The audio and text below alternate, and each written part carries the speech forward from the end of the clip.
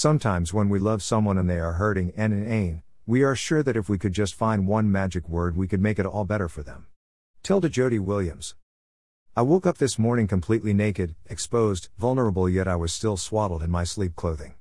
It was my souls that were naked, both of them, having been flayed strip by my dreams. Or was it a single dream? I'm not a dream catcher, so lose them moments after my eyelids part.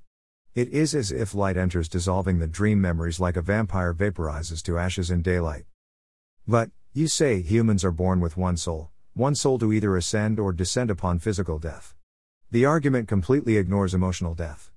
Emotional death occurs when the creative soul is either comatose, dead, or escaped the corporeal. And pragmatic death when the logical soul follows suit.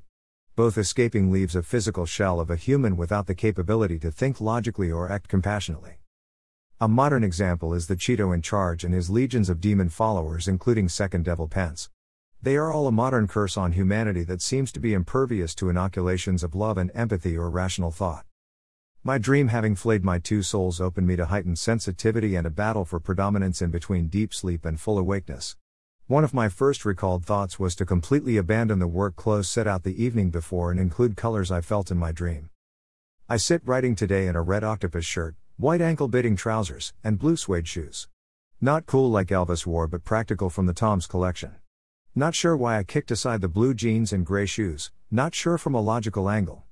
The emotive creative soul sings another song. It says I chose bright colors to mask my building sadness, a sadness finding me losing myself in stupid TV shows for fear writing will expose the pain and force me to face the underlying reason, the latest raison d'etre.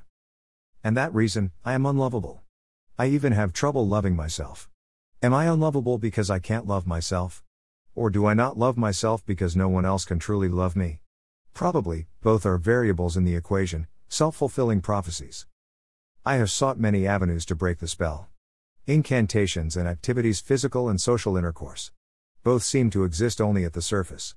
The most recent incantation, the one I believed would obliterate my personal Pandora's box, was to say, I do. That, too, proved a temporary illusion, buoying me on a wave of contentment where I felt loved. All waves have a trough where I quickly fell and found myself struggling to stay afloat. My strength waning, drowning is imminent.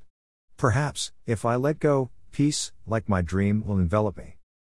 June 26, 2019.